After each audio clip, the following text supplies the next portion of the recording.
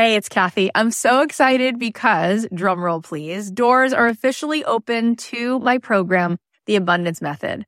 I have been wanting to put this program out in the world for 2.5 years. I've been working on it behind the scenes, and this is my signature program. This is the program that is going to teach you the method, the framework for how to become a master manifestor in your life. Why is that?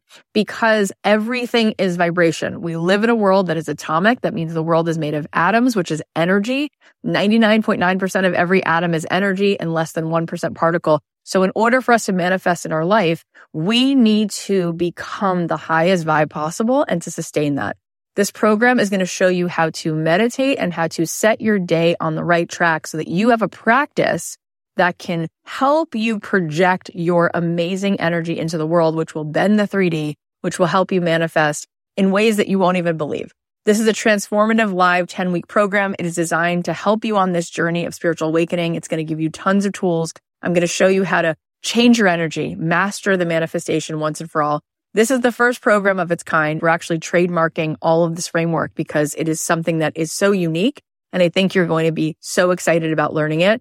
Also, there are some bonuses right now. If you sign up, you're going to get an exclusive podcast so that you can be listening to this program. If you can't make the live Zoom calls, we can give it to you on a track so that you can be listening to it like you do a podcast. Also, you're going to get a pack of 10 meditations from me. And you're going to be getting a training that I just gave, a workshop called Permission to be Rich, one of the best workshops I've ever done, which you will love. And there is a platinum level to this program. If you choose the platinum level, not only do you get extra coaching calls with me, you also get extra mentor support, but this is really cool. You also get a retreat included. My retreats are normally $3,000. You will get the retreat for free included. Plus, you will get a front row seat at that retreat because you will be on the platinum VIP track at the retreat. All of this is here for you. I'd love to see you in this program. I want to see you tapping in, turning on to that electricity within you so that you can find your way to the life that you were born to manifest for yourself. You can join us now at kathyheller.com/join. I cannot wait. Get on in there, see what all the excitement is about. It's going to be so much fun. They'll throw themselves in front of a speeding bus to be a success, but you ask them to define it, and they can't readily give you a definition of it.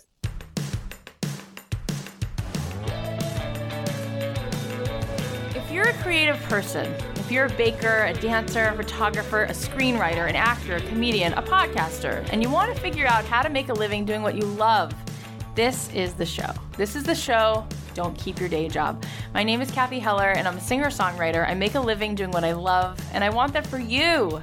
This is the show that's going to help you do that and give you not only inspiration, but some real-life strategies. This is going to help you figure out how to take your creative passion and turn it into a profit. Thanks to ShipStation for supporting Don't Keep Your Day Job. Try ShipStation free for 30 days and get an additional month free only if you use my promo code DREAMJOB. Remember, free for 30 days and get an additional month free only if you use my promo code DREAMJOB. Thanks to Wonderfully for supporting Don't Keep Your Day Job. Go to www.wonderbly.com and enter your little one's name for a full free preview of their store. You can enter promo code DREAMJOB at checkout to get 15% off your order. Just visit wonderbly.com today.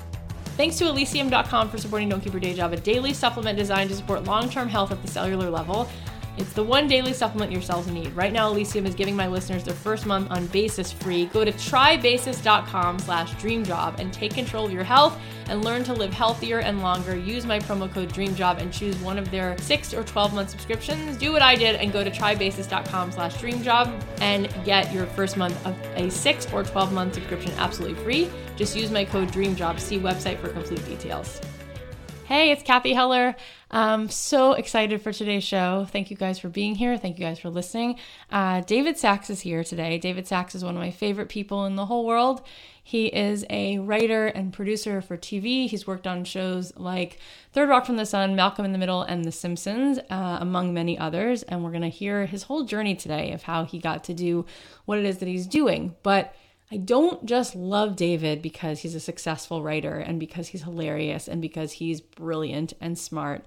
I love him because every time I hear him speak, every time I go to a lecture that he's doing, every time I have a conversation with him, I feel like my mind opens and I feel like my heart opens. I feel like David is one of the few people in the world who fully speaks from his heart. Like, how often do you meet a person like that? How often do you meet somebody who really, truly has so much compassion for everyone and really, truly like cares and really is willing to speak to you like they're your brother?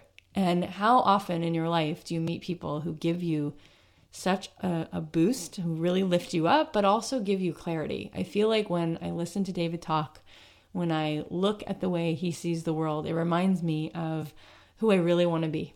It reminds me of my potential. It reminds me that the way he sees the world is a way that I also truly do see the world, but sometimes I get so distracted.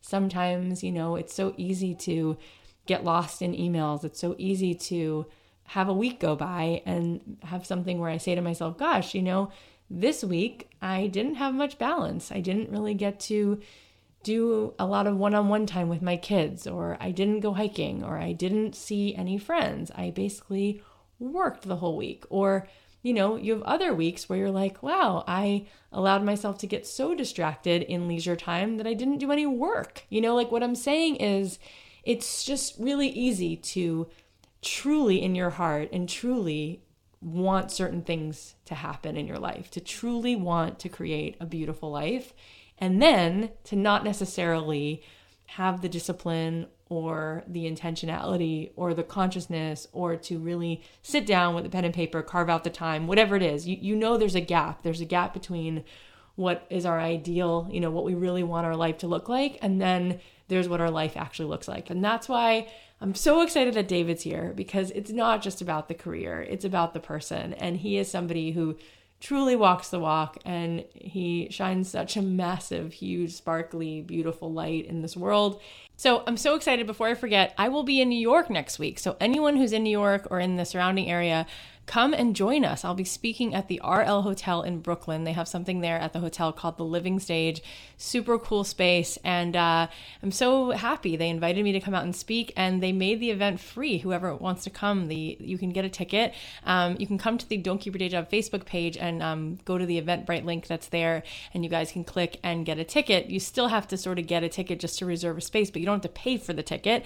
But we ask that if you do reserve a space, then you do show up and come, because space is limited. So if you go to Eventbrite and you get a ticket before it sells out, then you can come on over and join us. So it'll be like an hour.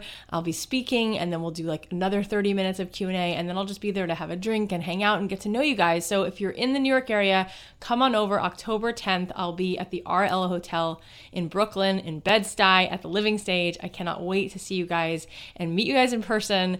So I look forward to seeing you at the Living Stage. And if you want more information about this, come to the Don't Keep Your Day Job Facebook page, and you guys should come on over there anyway, because once a week I do Facebook Lives, and I come on to talk to you guys and hear what's going on with you and give you some more direct feedback and answer questions and help you brainstorm your ideas.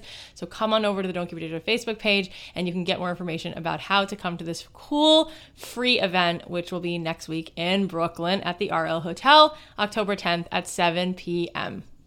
Thanks to ShipStation for supporting our podcast. I strongly recommend ShipStation. I think that it's awesome to be able to make the sort of fulfillment shipping part of your business really, really smooth and easy. I've talked to many people who own Etsy shops or who have sort of, products to sell, and they always say that that part of the business is very sort of time consuming. And I think that ShipStation makes things a lot easier. Whether you're selling online, getting your orders out the door quickly, it can be tough. That's why you need ShipStation.com. It's the fast and easy way to manage and ship your orders all from one place.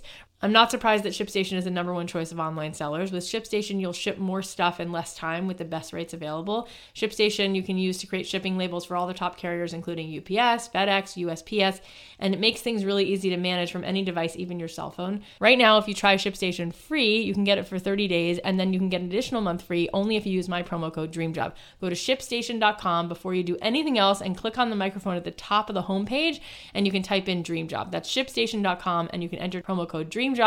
ShipStation, make ship happen. Thanks to Wonderfully for supporting our podcast. Wonderfully offers one-of-a-kind personalized products that can be made by you in minutes. It's made by you for your child. The book literally doesn't exist until you press the button. They make wonderful gifts for the holidays that are coming up, baby showers, birthdays, or just because. With a variety of titles to choose from, you can find a book suitable for your child 0 to 9 years old. The books are wonderfully written and filled with hand-drawn illustrations, making them a true keepsake. So I love Wonderbly. It's so fun. I have 3 little girls, 1-year-old, 4-year-old, and almost 6-year-old. And I just thought this was so much fun. So they have a collection of books and you can personalize these books. They have the My Golden Ticket book, which was a collaboration with Roald Dahl. It's a personalized book that's fresh with Willy Wonka's Chocolate Factory goodies. And now any child can be personalized and you can insert your child into the Willy Wonka story. So that one's really cool. And so it really is something that feels really personalized to your kid. And in today's world where like all the kids have everything, especially when everybody has access to, the internet or TV and they've kind of seen it all, Wonderbly is something that really stands out. And I think it makes a really nice gift. So go check it out. Go to www.wonderbly.com, Wonderbly.com, and enter your little one's name for a full free preview of their story. Enter code DREAMJOB at checkout to get 15% off your order. Visit Wonderbly.com today. Thanks to Elysium for supporting our podcast. Elysium is creating a brand new category in healthcare by partnering with scientists and research universities like Harvard, Cambridge, and Oxford to bring scientific advancements in health directly to you. Through rigorous scientific research, Elysium focuses on supporting long-term health. Elysium's mission, live healthier for longer through extraordinary science. So Elysium's Basis is a daily supplement designed to support long-term health at the cellular level. Basis is designed with 25 plus years of aging research by leading scientists. NAD plus supports hundreds of biological functions, including energy production, circadian rhythm regulation, which is your sleep-wake cycle, and DNA maintenance. Right now, Elysium is giving my listeners their first month on Basis for free. Go to trybasis.com/dreamjob and take control of your health and learn to live healthier and longer. Use my promo code DREAMJOB and choose one of the 6 or 12-month subscriptions. Do what I did. Go to trybasis.com/dreamjob and get your first month of a 6 or 12-month subscription absolutely free. Just use my code DREAMJOB and you can see website for complete details. Trybasis.com/dreamjob. So without further ado, let's talk to David and hear his story. So let's welcome David Sachs. David, thank you so much for being here. Awesome. I'm so glad to be here. You have no idea how much you inspire me, just that you're walking around in the world. Having gotten the pleasure to hear you speak many times because I live in LA and I've gotten to hear you speak. I've had so many people on the show, and when I knew that I was going to talk to you, my heart was racing because I really admire you. Well, I admire you too, and I think you're great, and I'm excited that, maybe something will just happen while we're talking. Oh, good. Just the conversation will go into this very surprising, interesting place, and people's hearts will open, and something will just strike, Yeah, well, I have no doubt that will happen. So I know that you have been working in TV for a long time and you've been so successful, and not just successful from a career standpoint, but people really love you, and you have 4 kids, and we're going to get into all that and how you balance it all and what that really means to you. But I want to go back to the beginning, and I want to go back to when you were a kid. Did you have any idea that one day you'd be in Hollywood and be writing and producing shows? No, I grew up in New York City, on 79th Street on Broadway. And it's just LA was just a 1,000 worlds away. I never imagined that I would be living out here. And I actually didn't even have any desire to live out here. So that's the other part of it. But as a kid, I was just thinking about this the other day. I was this weird kid. When I was 6 years old, I remember walking down just the sidewalks of Manhattan, asking my uncle how much various buildings cost. And it's sort of so my mind has always been in a very strange place. And I thought I'd go into government or law or whatever it was. And I went to Harvard and I ended up writing for the humor magazine there, The Lampoon. And that just seemed like so much fun. And I thought, wow, could I make a career out of this? And so the whole idea that I could make a living sort of being creative was sort of shocking to me. Wow. So when you were a kid, were you known as being a good writer? Were people spotting that and saying, you're so funny, you're such a good writer? Did you have any idea that you really liked writing or that you were really sort of drawn to it? No, not at all. Really, not at all. I loved watching television, though. I watched hours and hours and hours of television every single day. And, looking back on it, to think that I was actually honing my craft, I was just sort of sitting on the floor in the pajamas staring at, these shows is kind of funny in retrospect. But you see, Dad, I'm working. Exactly. I'm sculpting myself. Who knew? Who knew? But you said before, a small little detail, you said that you went to Harvard. So you clearly were a standout student. Like, did you know, like, I wasn't. I was not a good student. In fact, when I got into Harvard, like people at my high school, I went to the Bronx High School of Science, which, if you've never heard of it, it's this specialized high school in New York City. It's a public school, but they've graduated. I'm so proud of this, even though I have no part of it whatsoever. But they've graduated 7 Nobel Prize winners in physics at this place. Yeah, it's insane. Oh it's insane. And when I got into Harvard, the student body was so angry at me.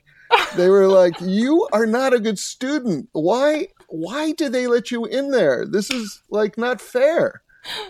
So how did you get in? Well, I had some special sort of like things. So there was some logic to it, but it wasn't based on academics. What was special about it? Well, I was the president of the student body, and there were like 3,600 kids, and it was like a UN. I mean, people from like every part of the world. And I also was kind of like a public speaking champion.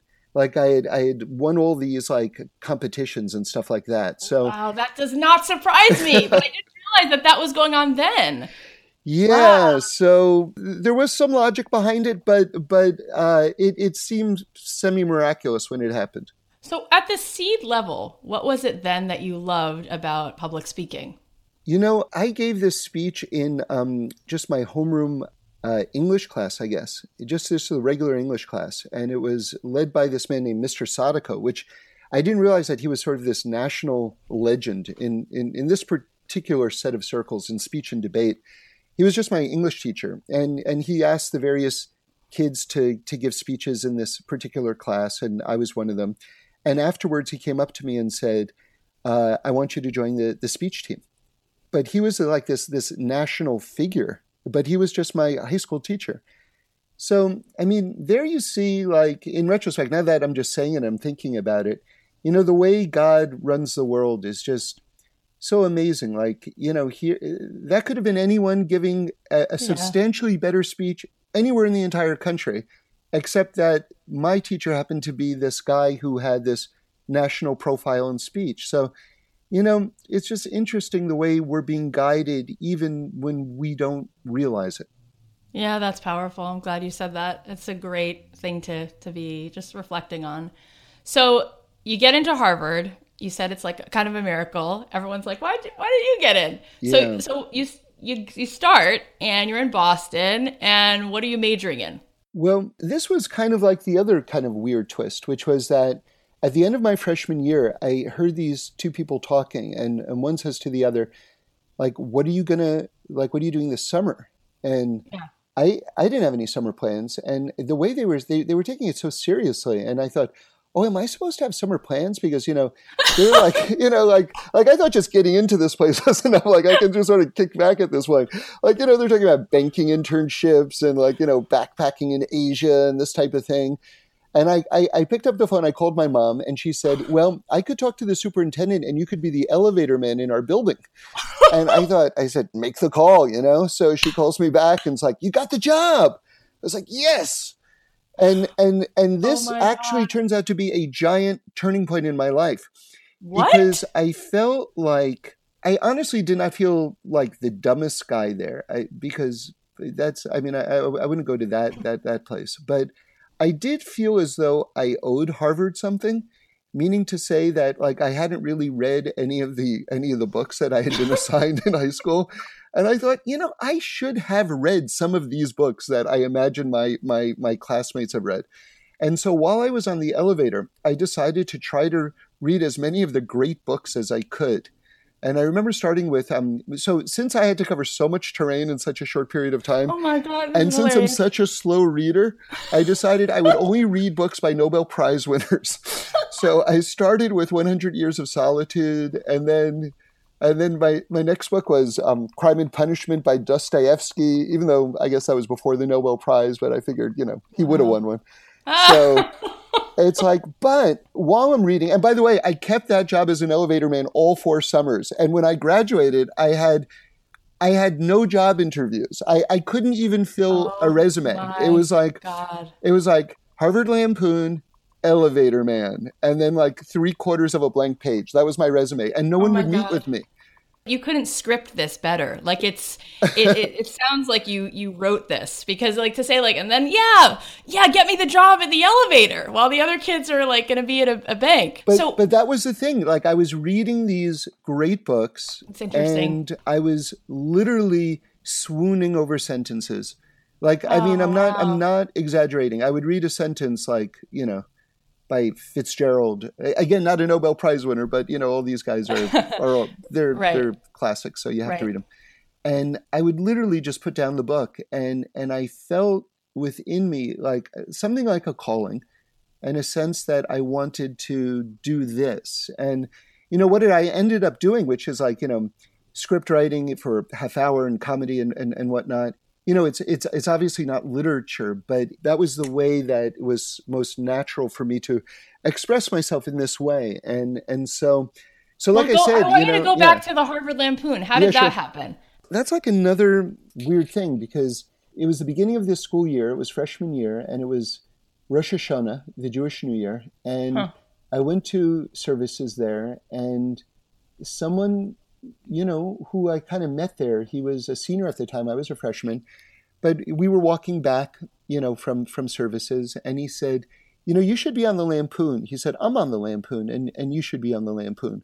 And so he kind of put the seed in my head. And the funny thing is that, again, it's sort of like there's this like sort of like heavenly connection to sort of like being guided toward this field that I hadn't even considered, in retrospect, because it was coming in the context of, Rosh Hashanah, which is like, like why would the Lampoon and Rosh Hashanah ever like intersect, But again, in retrospect, you see this, I feel this sense of having been guided, Wow. So you wrote for the Lampoon. I mean, did they just give you that spot right away, like to let you write? Or no, it's really hard to get on. It's like when I tried out for it, like I think that in that round, like 100 people applied, and I think maybe 10 people got on. For people who don't know, can you tell us some of the famous people who've written for the Lampoon? Yeah, I was actually there at the same time with Conan O'Brien. We were sort of like there at the same time, and Greg Daniels, which The Office and King of the Hill and Parks and Rec and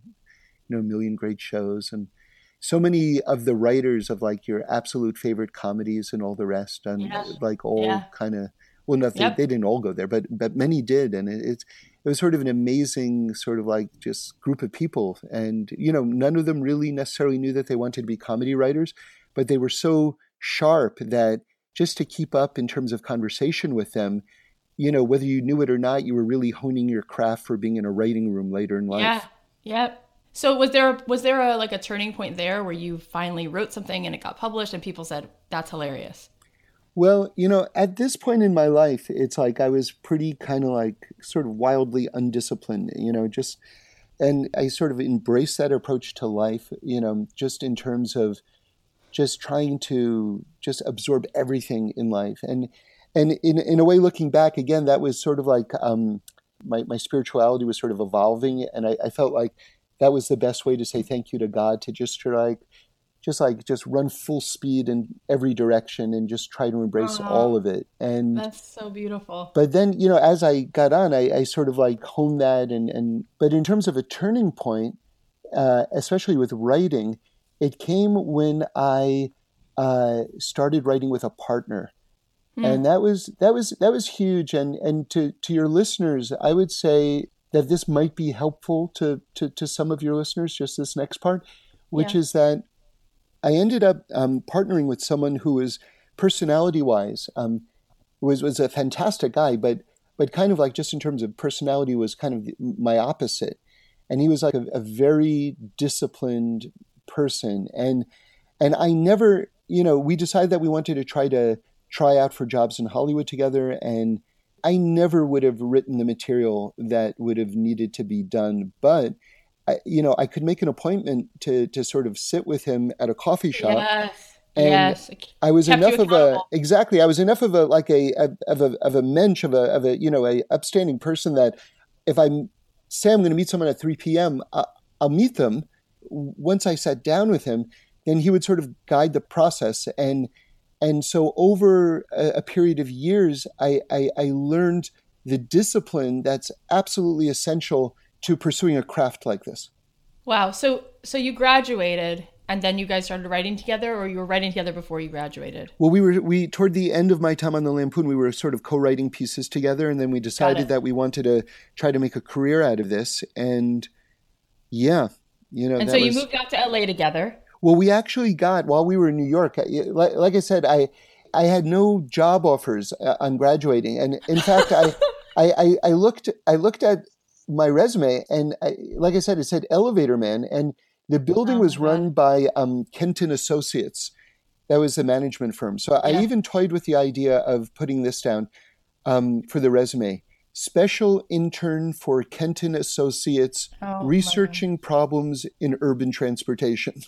Right? That was. You're a good writer. See? I figured that sort of sounds impressive, but we're going to realize that means elevator man like seconds into this interview. So it's funny because we had Wayne Fetterman on, and he said he worked at Otis Elevator Company. Oh yeah, did you know that? Sure. I think I think my elevator was an Otis elevator. Absolutely, that's sort of like the gold standard in elevators. The gold standard for an incubator for great comedy writers, clearly. So you graduate, and you said New York. So the two of you moved to New York? Well, I was living in New York at the time, as was he, and but after graduating, I went back to my job as an elevator man. And I don't know what I was waiting for. I had actually was in the process of applying to be a page at NBC, which is basically a tour guide. And then this application or this some material that we had written for this comedy that had been on HBO at the time called us up and offered us this 3-week trial period. And so that was kind of like that was the big break. And I was 21 at the time, and didn't know anyone in LA, flying out, and so it was extremely scary and, high pressure and all the rest. But that's how it all started. And how did you, people are listening and people are like, how do you even know about that job to have written something for a show at HBO? Had that even happened that you would know? So that's sort of like the frustrating aspect of all this. It's just great to know people. And there were a couple of writers on the Lampoon who had gotten a job on this show. And the producer had said, hey, does anyone know anyone? We need to hire some writers. And so we had heard that they were looking for people, and we applied. And our material just sat on the producer's desk for I think either weeks or a couple of months or anything like that before they took a look. But when they did, they liked it and were willing to give us, a shot. Okay, so you come out to LA for what you think is like a 3-week project, and then what happens? And then it turns into decades, so it's like, wow, it just. And so you just went from one job to the next, exactly, and on and on and on. Yeah, that's how it is out here. It's this insane roller coaster of uncertainty, and it's not what a lot of people think, that sort of like, oh, once you establish your reputation, then you've got it made, and then you just kind of like coast, till you're ready to retire. So tell us about that. First of all, what was that HBO show? It was called Not Necessarily in the News. Yes, I used to watch that. Yeah, it was sort of a beloved show in its time. It won a lot of awards and things like that. Yeah, I loved that show. Yeah, it was kind of an early version of The Daily Show. Yeah, I was just going to say that. I mean, it was ahead of its time, but it worked. It worked really well in its time. So you do that, and then let's go back to what you just said. So if you're not just coasting, what do the next few years look like? And then what was the next big milestone? Yeah, you just kind of keep on coming up with new ideas, hopefully, and writing and just hoping that people will hire you, basically. And you said before that you alluded to the fact quite clearly that it takes a lot of discipline.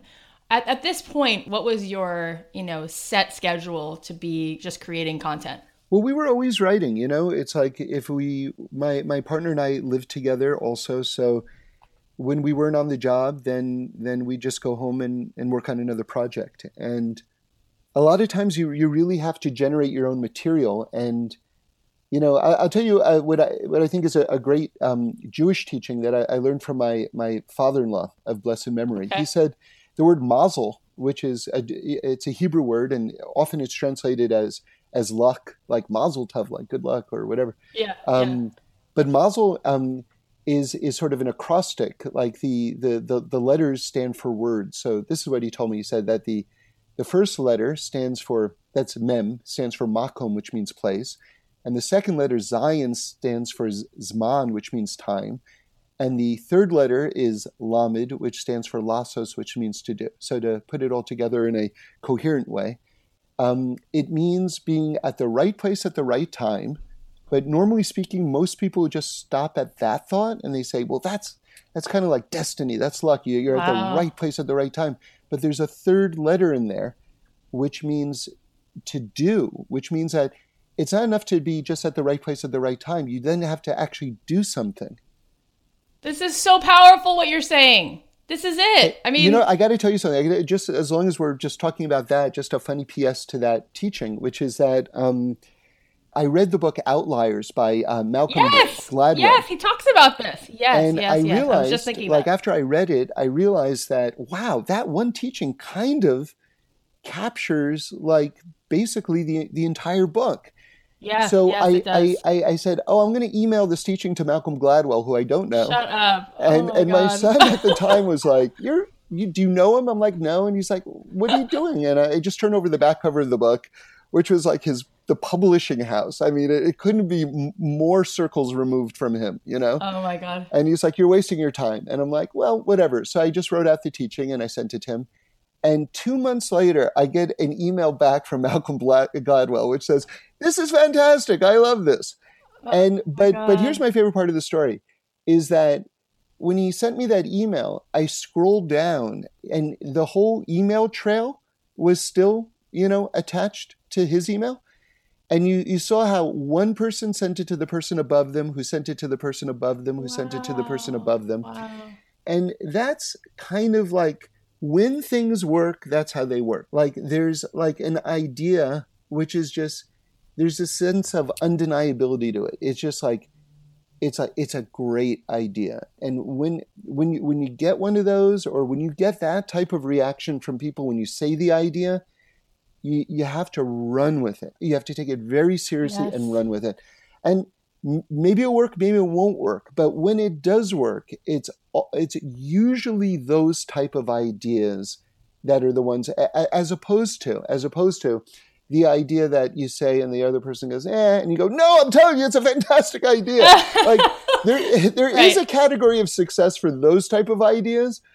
Those make the better stories, but they're fewer and far between. Mm-hmm. Yeah. There's so much good stuff to unpack here because you said before, well, this is where it helps to know people. You said about how your friends from Harvard worked on this HBO show, but you had to have done the to-do part of it so that the work actually had to be good, right? So when the producer finally looked at the stuff that was sitting there that you said for weeks or a couple months, it had to be great, right? It had to be undeniably great. So totally. And that's where I think that sometimes there's sort of like this sour grapes and perhaps unjustified sour grapes kind of thing to it, which is where people go, well, you knew someone. But the knowing someone didn't get me the job. That's right. There was a lot of work and other people applied for that job and didn't get it who had the same connection. Right. And I'm not saying that, God forbid, to brag or to sound like a jerk or anything like that. It's just that when everything boils down to it, there's this moment where the person is either just working their butt off or they aren't. And if they can't say they've actually just tried as hard as they possibly could, then, stop right there and ask yourself why. And ask yourself, do you actually want this as much as you think you do? And to what extent are people just using their own laziness as an excuse for lack of success, just to be totally harsh? And, just a person has to assert some sort of accountability. And it's, these are hard things to hear and hard things to say. And believe me, I say them to myself. I wouldn't say them out loud if I didn't hold myself to these standards. but this is sort of like the unglamorous aspect to trying to make a career in the arts and even business that sort of like people don't like to dwell on, but it is the critical element. So speaking of this part, I want to know where that really shows up for you, because so far in the story, there has been sort of like a flow, and we haven't gotten to the part of the story where you're in between jobs and you keep going anyway, and you're working really hard and persevering, even though there's no sense of when the next thing is coming. So does that happen between then and The Simpsons? And we'll get to that in a second. Were there months where you were grinding out stuff and working really hard and not sure when it was coming and doing it anyway? Yeah, for sure. I mean, that's just kind of the reality of this road. And if someone wants to make a career out of it, they have to understand that that's kind of what it means to do this for a living over a career, as opposed to just a kind of a short period of time. Yeah, you just have to, not give up, and just to sit down every single day and treat not having a job as if you do have a job, and make the same demands of yourself as though there's a boss with a deadline. And then the thing is, God is such a huge, element of all of this, because it's sort of like sometimes, let's say the project that you're working on, in between just is not something that anyone wants or likes or anything like that. But sometimes just the effort of taking all these things very, very seriously and earnestly opens up gates for another opportunity to come down. That's interesting. Yes, I've seen that in my own life, but I've never articulated it like that. What's a moment where you really had to be like, oh my gosh, okay, well, I'm going to get back on the horse? Like, what was there like a show you created, or was there an attempt to work on a particular show and you worked really hard at it and then the door closed? Yeah, dozens probably. It's like, when you're doing this long enough, it's like there's no shortage of those stories. Yeah, I mean, yes, and yes. And so what was it in those moments that helped you to keep going? Because that's very, very frustrating and defeating on some level. Well, yeah, I remember my father told me, and I think I even saw this in the name of Confucius, which is, find a job you love and you'll never work a day in your life. Yeah. So there is, a sense that you actually love the thing, and that keeps you coming back to it. I think that when it comes to creativity and everything like that, the sad truth of it is sometimes it's an unrequited love, meaning to say you love it, but, as a productive career, it doesn't love you back. And I think those are kind of the most painful situations. And sometimes there's something like, the Van Gogh story where his paintings sell for, I don't even know how much at this point. What did the last one sell for? Like close to $200 million or something like that. Yeah, and he didn't sell a painting in his life, or maybe he sold one painting in his life.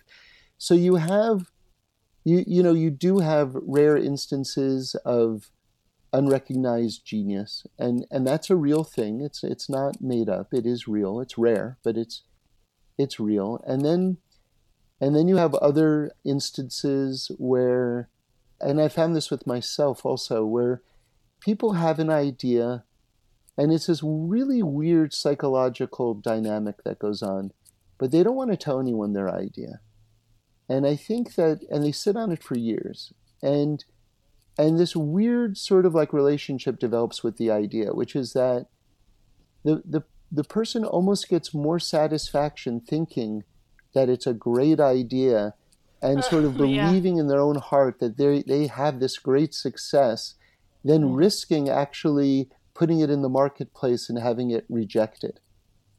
That's so true. I see that all the time. Yeah. And the weird part of that is the person actually, so you say, oh, well, the person's just a coward, or they're just not putting it out there. And that may be part of it. But the interesting aspect of it is that they actually are getting a benefit from not releasing it, because in their heart, there's a part of them that they have bought the idea. So it is a giant success. You know what I mean? So they do get this emotional reward from it, even if the career aspect that they feel as though it's leading to remains something of a fantasy, you know?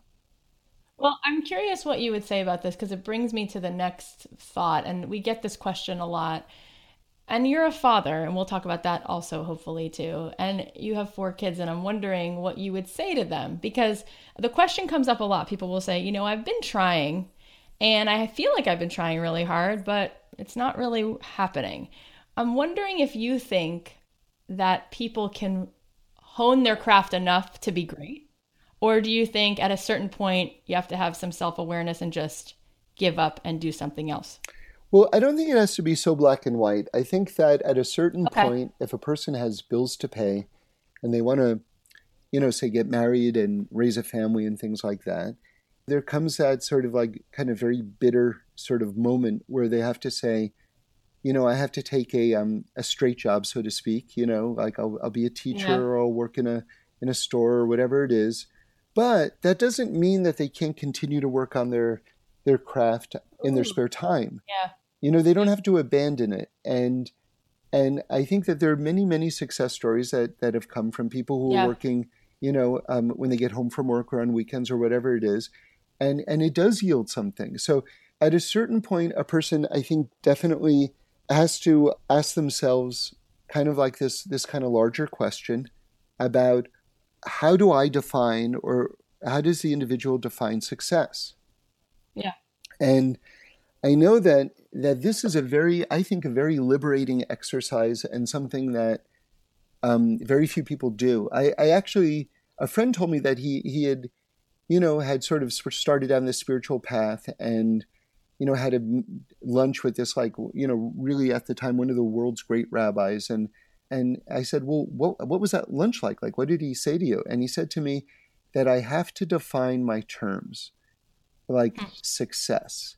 And I never stopped thinking about that because especially in America and stuff like that, if you come up to someone, hey, do you want to be a success?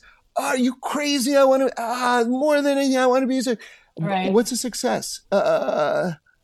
And people, they'll throw themselves in front of a speeding bus to be a success, but you ask them to define it and they can't readily give you a definition of it. And I think that that's a crippling roadblock in people's lives, especially people in the creative fields who more than almost anyone else need to actually have a working definition for it. And I would suggest that, one has to take, 5 steps back and just kind of look at their life. Like, do you want to be a parent? Do you want to be a spouse?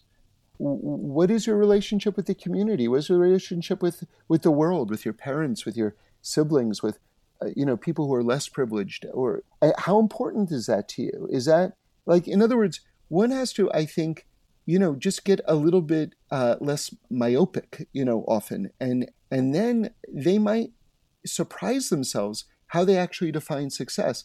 I'll tell you a story. When I first came out here, there was a sitcom, which was like, I won't mention the name of it, but anyone who sort of aspired to sort of like, the more award-winning type comedy shows and what was in vogue in terms of comedy at the day, like this show was sort of like the model of the worst show that you could be on. Like it was just sort of like, it was horrible. It was just like horrible. And a friend of mine went to this, like at the Writers Guild, went to this like lecture, and a writer from that show, or maybe it was the showrunner, I don't even know, was speaking. And he said, the definition of success is getting home to have dinner with your family at 6 p.m.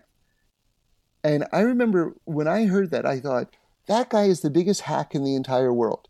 Like, wow. But as I've gotten older, I'm like, that guy's like a genius. Like, it's like, well, this is where I find you so inspiring, because as you were saying that, I know as a kid, when people said that to me, I took it to mean like, when you were asking those questions, well, do you want to be a parent? Do you want to have a spouse? When people would say those things to me, I took it to mean, oh, okay, so it's either one or the other. And I have 3 little kids. And before I had my first child, I remember thinking, oh my gosh, so if I want to be responsible and I want to be a true, quote unquote, success, I should give up all of my artistic pursuits and be a mom and do something more practical. And you have 4 kids and, knock on wood, like a great marriage. And how do you balance all of those things? Well, I remember hearing this story about the Shinover Rebbe. He was one of the great Hasidic masters, and his father was a great Hasidic master. His name was the Sanzer Rebbe. And they asked him, they said, what was the most important mitzvah, like bout of heavenly service? Like, what was the most important aspect of that for your father? And he said, like, for my father, the biggest mitzvah was whatever he was doing at the time. So it's sort of like this sense of, I guess, being present and, when you're there, be there. So people are going to want to know all the bells and whistles, and because I know, and you can also go to your IMDb page and figure it out easily. But for the sake of having it in the conversation, you've worked on some really big hits, and you've been part of really big projects that everybody talks about and knows about. That first big milestone, what was that first big one? Was it working on The Simpsons? Well, that was like the first, I think, great credit. Yeah. So, but I had been writing for TV like something like, I don't know, 7 years, like 7 years before I got that job. So. Okay. And then when you get there, what was that like? Was it like kind of like, okay, yeah, this is normal. I've been doing this 7 years. Or was there a moment inside of you, like when you're walking on the set, like they're giving me the keys to produce and write this show? Well, this is just in fairness, and just accuracy, I was, a member of the writing staff, and there were like probably about 12 writers or so. And I'll tell you, I was on 5th and 6th seasons, and I thought I was catching the end of the run of this series, which is, in retrospect, is like ridiculous. But that was a very hard job. It was a very, very hard job. Like, I'm so used to like riffing with people and sort of like, you say something and I'll say something, and you say something and I'll say something, and then we'll craft something, over the course of the, the back and forth. And that room, it was like a room full of people who sat in silence, and then they would deliver a joke which had a beginning and an end, like a setup and a punchline that was polished. And it was a very, very different, at least at that time when I was there, very different type of writing style than anything that I was used to. And so it was hard. It was definitely hard, And the next major credit would be Malcolm in the Middle, right? Well, probably Third Rock from the Sun. Oh my God. So yeah, Third Rock from the Sun, obviously. I thought that was after that. So how did that happen? I had left The Simpsons, and I remember my agent gave me that script. It was a pilot script, and oh my God, you were there from the beginning. Yeah, I worked with the creators. Bonnie and Terry Turner was like the 3 of us, and we worked really closely. Oh my God. And that was such an interesting experience because I remember I read the script, I fell in love with it, and then it seemed to me like this was sort of kind of a bit of a subtle aspect of the series, so it kind of got lost over the seasons. But in the beginning, the idea was that, it's the aliens coming down into these bodies, but the body that they come down into doesn't necessarily match who they had been as aliens. Oh, that's interesting. So for instance, like Joseph Gordon-Levitt, who was like the kid on the show, who, became just this giant movie star. He was like just the kid. He was the youngest of the group, but he was the elder statesman in the, Right. And then, the woman, the sort of the gorgeous woman was the battle scarred warrior had come down as this, woman with, mood swings and all the rest. Yeah. And so that mismatch was sort of interesting. And I remember when I read it, I thought, wow, that's sort of like the body and the soul, because, the soul is, this sort of like rarefied kind of like aspect of God. And then the body is like, has like, all these needs and, very, very physical. And often the 2 identities aren't in sync, And I remember thinking I got a meeting with the creators, and I thought, whatever you do, don't mention that to them. You know what I mean? Like, they're just going to think you're an idiot, And I remember, so I'm sitting down with Bonnie and Terry Turner, and at a certain point, I opened my mouth, and I almost had like this out-of-body experience, because I saw myself sitting on the couch saying these words, And I actually, I think this is an exact quote. I said, I don't know if you realize, but there are theological underpinnings to your work. Oh my God, you're so cute. It's like, oh my God, what an idiot. Going, am I saying the word theology? Yeah. Am I actually saying not just that, but Hollywood? Theological underpinnings. Like, where do I think I am? Like at the Vatican or something? Like, like for goodness sakes, And it's like, okay, so you, and I say the thought, you said it. And their jaws dropped, literally their jaws dropped. And they said, Bonnie said, that's exactly what we were trying to do. Shut up. So you never know. I wouldn't have thought they even considered it. I thought that they just kind of did that to be funny. Wow. Well, I said, when she said that, I said, no, it's not. And she said, yes, it is. And I said, no, it's not. And she said, yes, it is. And I said, if that's the case, then I demand to work for you. And they started laughing so hard. And then that then turned into the next 6 years. Oh my God. And you guys struck gold. I mean, you worked very hard. You had an amazing cast. What was that like to be on the set with John Lithgow? What was that like to be working on this hit show that was not just popular, but great? Sometimes things are popular, but they're not great. That was great. Popular. It was everything. Well, it was great. John Lithgow is one of he's like the biggest gentleman, like in the sense of someone being genteel in the most sort of like nice, grand sense of anyone I've ever worked with. And when he walked on this set, it's like you felt, wow, like this sort of like this king has just, sort of graced us with his presence. I mean, he was the definition of class. And so, yeah, that was awesome. But the show itself, like, one of my favorite pieces of sort of like just memorabilia over my career is, how they have these concert T-shirts where on the back you list all of the cities and like all the venues. Yeah. And then like sometimes, so someone on staff made this T-shirt with all of the time slots that Third Rock had been on the back. Oh, that's hilarious. And with this stencil victory tour, ironically sort of like stamped over it. But people saw it. People definitely saw it. I mean, it's like Arrested Development. It's like some shows are so good that some people don't get them. And and then the lucky people do, and they go, why would that go off the air? That was the best thing ever. But clearly it had its very loyal following. And, on that subject, though, which is that I did work on a show, and this sort of harkens back slightly to something that you said earlier, just, about something, working hard on a project, and it just, people not getting it. I worked on the first live action Tick, which Barry Sonnenfeld directed. And I was one of the executive producers on that. And it was on the Fox network originally. And they had shut it down in production like after the third table read. And they were going to cancel it basically. And they said, okay, we're going to write one more check. And for some reason they brought me in. And we were able to get it back into production. And that was so clear that we were working on a classic show and that it was just absolutely amazing. And it remains sort of like, in this sort of in the shadows for years and years and years. And I'm so proud that Amazon just brought it back. I'm not connected with the new version. Yeah, there's a huge billboard of it right by my house right now. All over LA. There are billboards everywhere and bus ads and everything like that. They're really embracing it. And, but that's an example of sometimes sometimes it takes years and years and years for something to be recognized, but people dug it, How can you get a sense if you should like keep being persistent and try to get this script to the right team? Or do you just say like, it's not good. Nobody gets it. I'm going to let it go and write something else. It can be great and no one can get it. You know what I mean?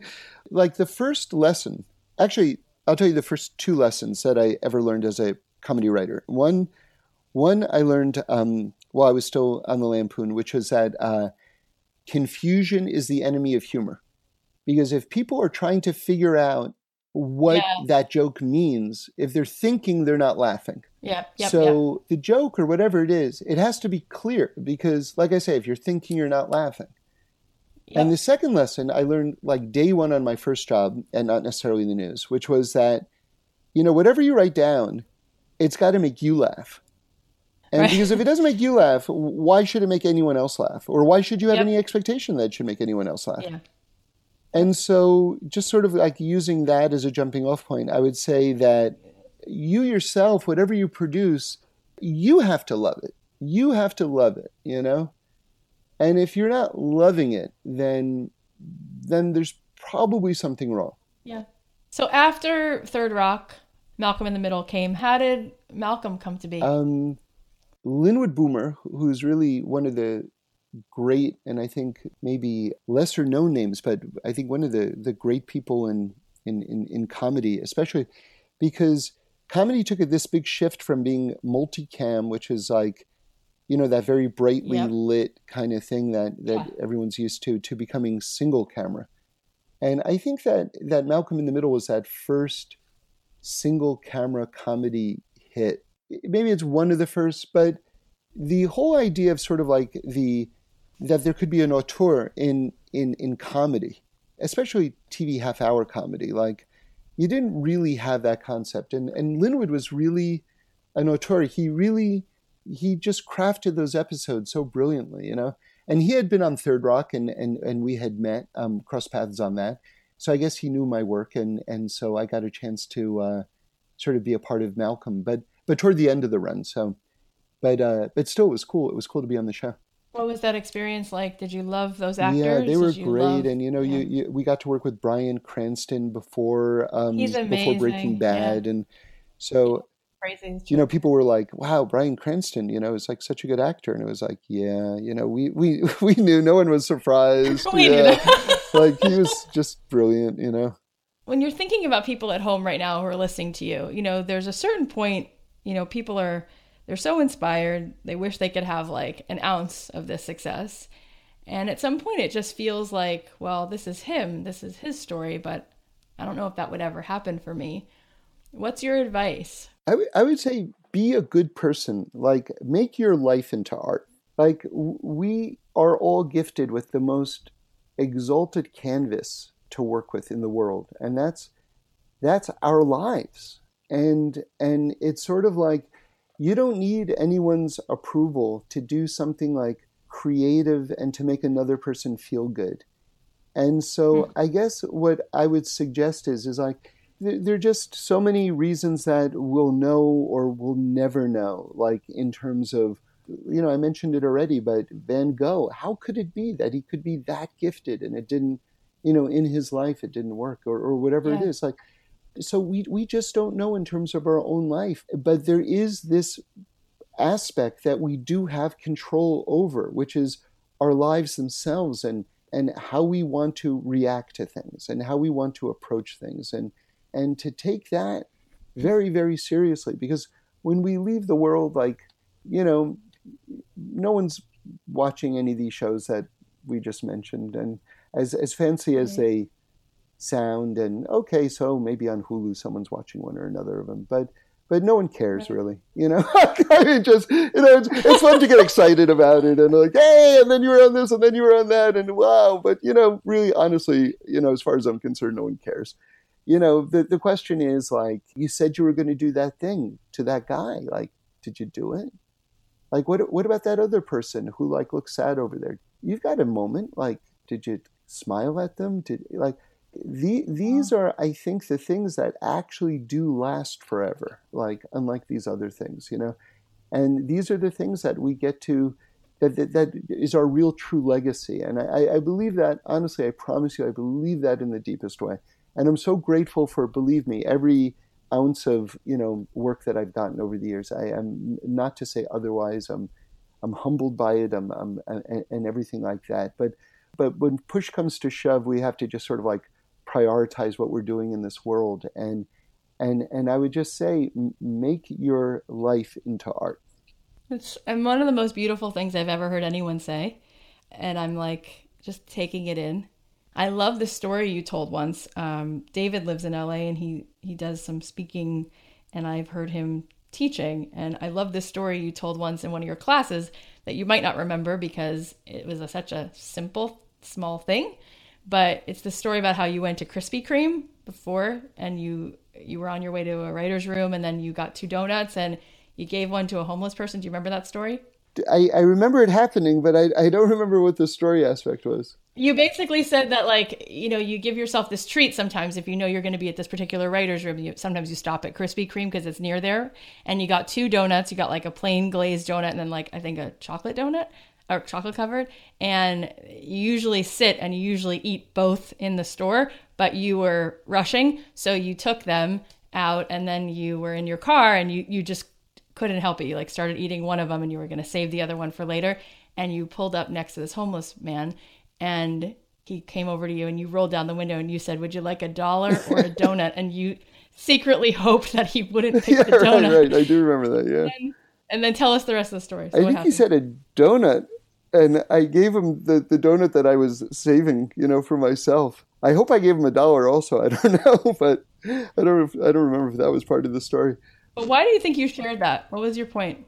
I don't know, but, hopefully we're living our lives in a way where whoever we're with, whether it's, someone who's homeless, say, who are just walking by, or, if we're in a big fancy meeting or whatever it is, but that whoever's with us at the time is the most important person in the world at that moment, and that there's no barrier between you and them, no matter if you guys come from just different, parts of, the world. And if you are with another person and they are in need, what do you have on you at that moment where you can just give them whatever that is, even if it's a donut or $1, or what can you give them at that moment to make them that much more whole? And just to live with that consciousness. So beautiful. That is so exquisite. It's just such a joy to take in who you are and what you're saying. It's just, you just feel like a better person for having listened to you speak. Oh, so thank you for that. What do you think is the biggest thing in people's way? Laziness. So many of us allow ourselves to get distracted and to not go back and do another draft or sit for another 5 hours, or to put in that extra round or 2 rounds or 5 rounds of work that will make all the difference. Yeah, that is so powerful, because it's so easy, even in this story, to look at you and go, all right, so at a certain point he coasted from Murphy Brown to and you forget that 2 millimeter difference that kind of shows in the craft. In the, I just watched this documentary about Seinfeld, about how he'd put in all these hours writing, and it shows in his act. Like, he was constantly working on his act. He just didn't show up at an open mic. And so this needs to be said. People don't talk about what's behind the scenes enough. People just look at the highlight reel and they go, oh, okay, I guess I just don't have it in me. Yeah, it's like there was a person, and they did sort of like the rounds on the talk shows and things like that. And I heard them speak, and I don't remember who said it, so I'm sorry, but they made a very interesting point, which was, I'll explain what I mean in a moment, because it might sound a little bit weird when I first say it, but don't call your kids smart. And that's not to say that you shouldn't be very loving and supportive and nurturing with them, but this particular word smart can be very dangerous, because if a child is raised to think that they're smart, at a certain point they make this next connection often, which is that because I'm smart, I don't have to do the work. Because I'm just smart enough. And then also, like, classes are, like, elementary school is sort of like rigged to negatively reinforce this worst quality.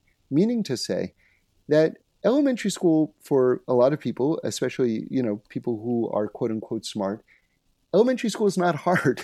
And they will get A's and hundreds and things like that just by paying attention in class or whatever it is. But there comes a certain point in either high school or college or whatever it is where you can't get away with that anymore.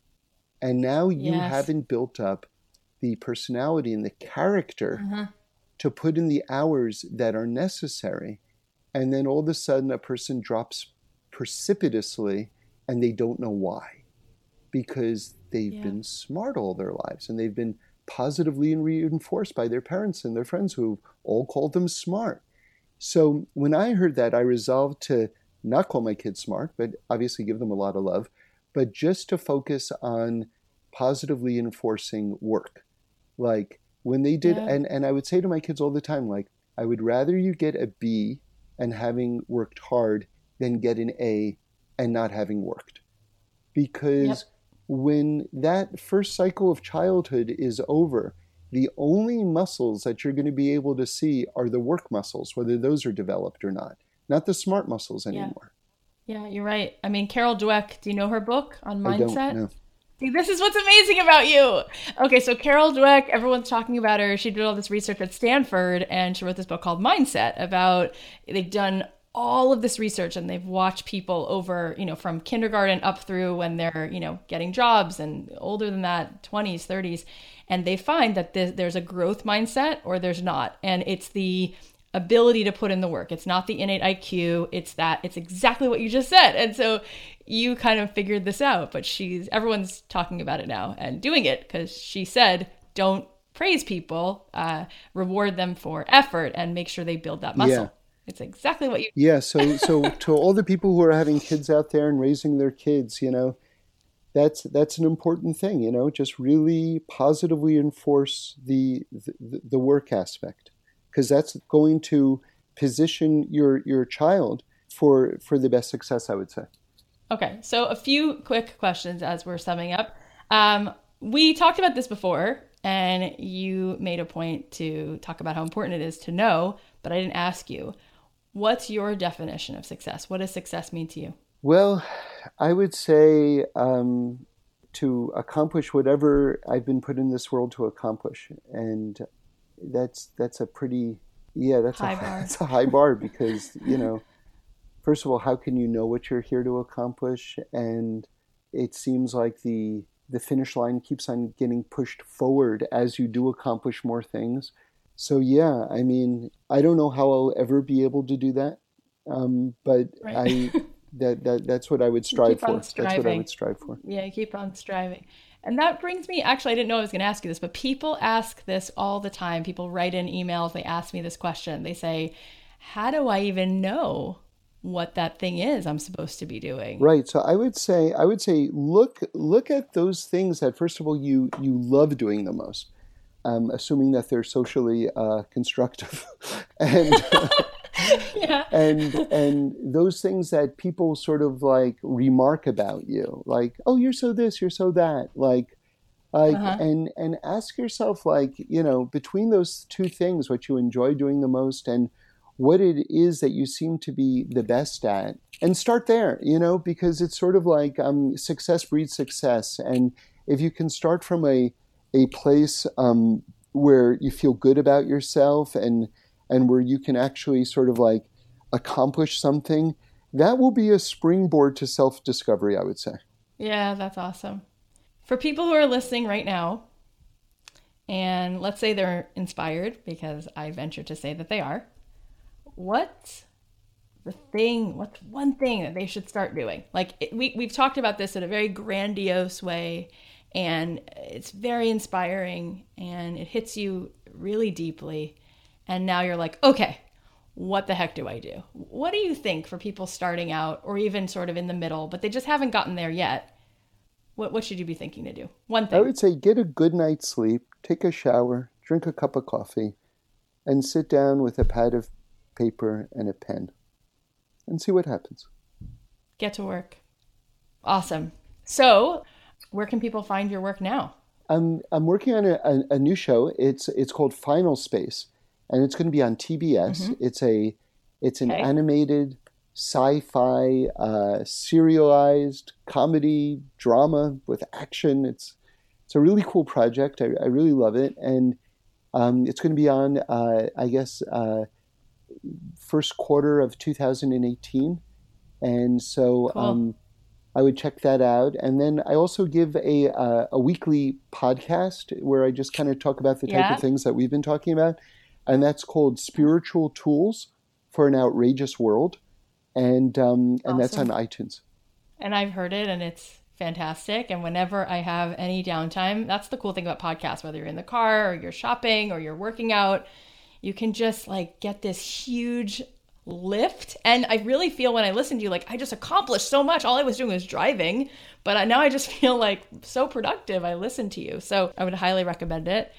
Who's in that show, by the way? Anybody that people know in that show that you're doing? It was created by Olin Rogers, who's like this amazing new voice on television, and a super guy. I love working with him. And voices on the show include David Tennant, who you know is one of the Doctor Who's and is like an amazing talent. And Conan O'Brien is one of the producers of the show, and he does some voices. And all sorts of fun people. Fred Armisen is amazing on it. Oh, that's awesome. Well, David, you are. I mean, I'm almost embarrassed to tell you to the extent that I feel it, but you're just such an incredible, exquisite, beautiful soul. You are so delightful and profoundly inspiring, and like knowing that you walk around the world makes me feel really good about humanity.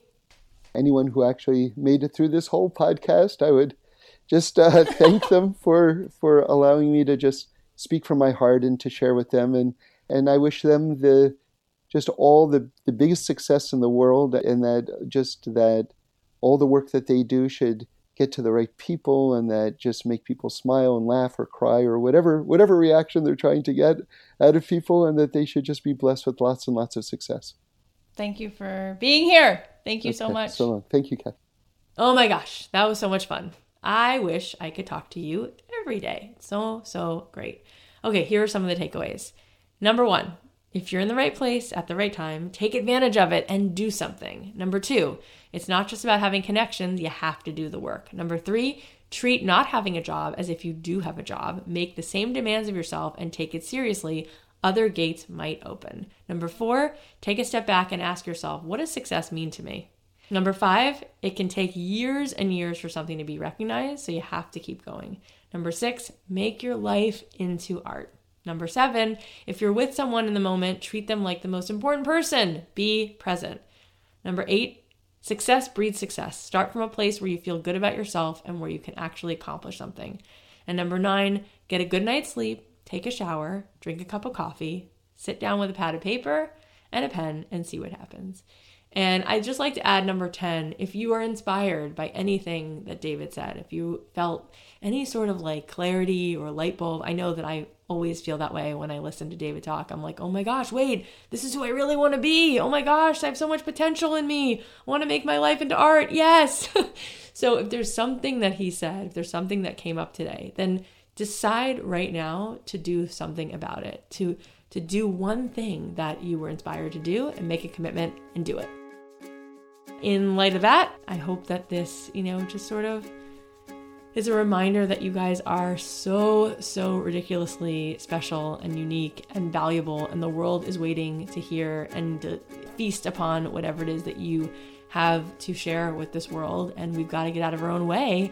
We've got to get, clear, and we've got to start taking action. And he's right. Like, we can't be lazy. We need to just kind of go for it, because there is no good reason unless we can absolutely say, yes, we did everything that we could. And if we can't say that yet, then there's work to be done, and there's great stuff on the other side of that waiting for us. And in the middle, it's like the whole journey is awesome, because if you're really here to make your life into art, like you said, if you're really here to sculpt yourself into the most beautiful version of you, the potential you that you were put here to be, then every day, every moment is an opportunity to just enjoy and delight in whoever you're talking to or whatever you're doing, and look for the good. And in that way, God, it's just like such an incredibly beautiful way to look at everything. And I'm so happy David was here. I'll talk to you guys next week.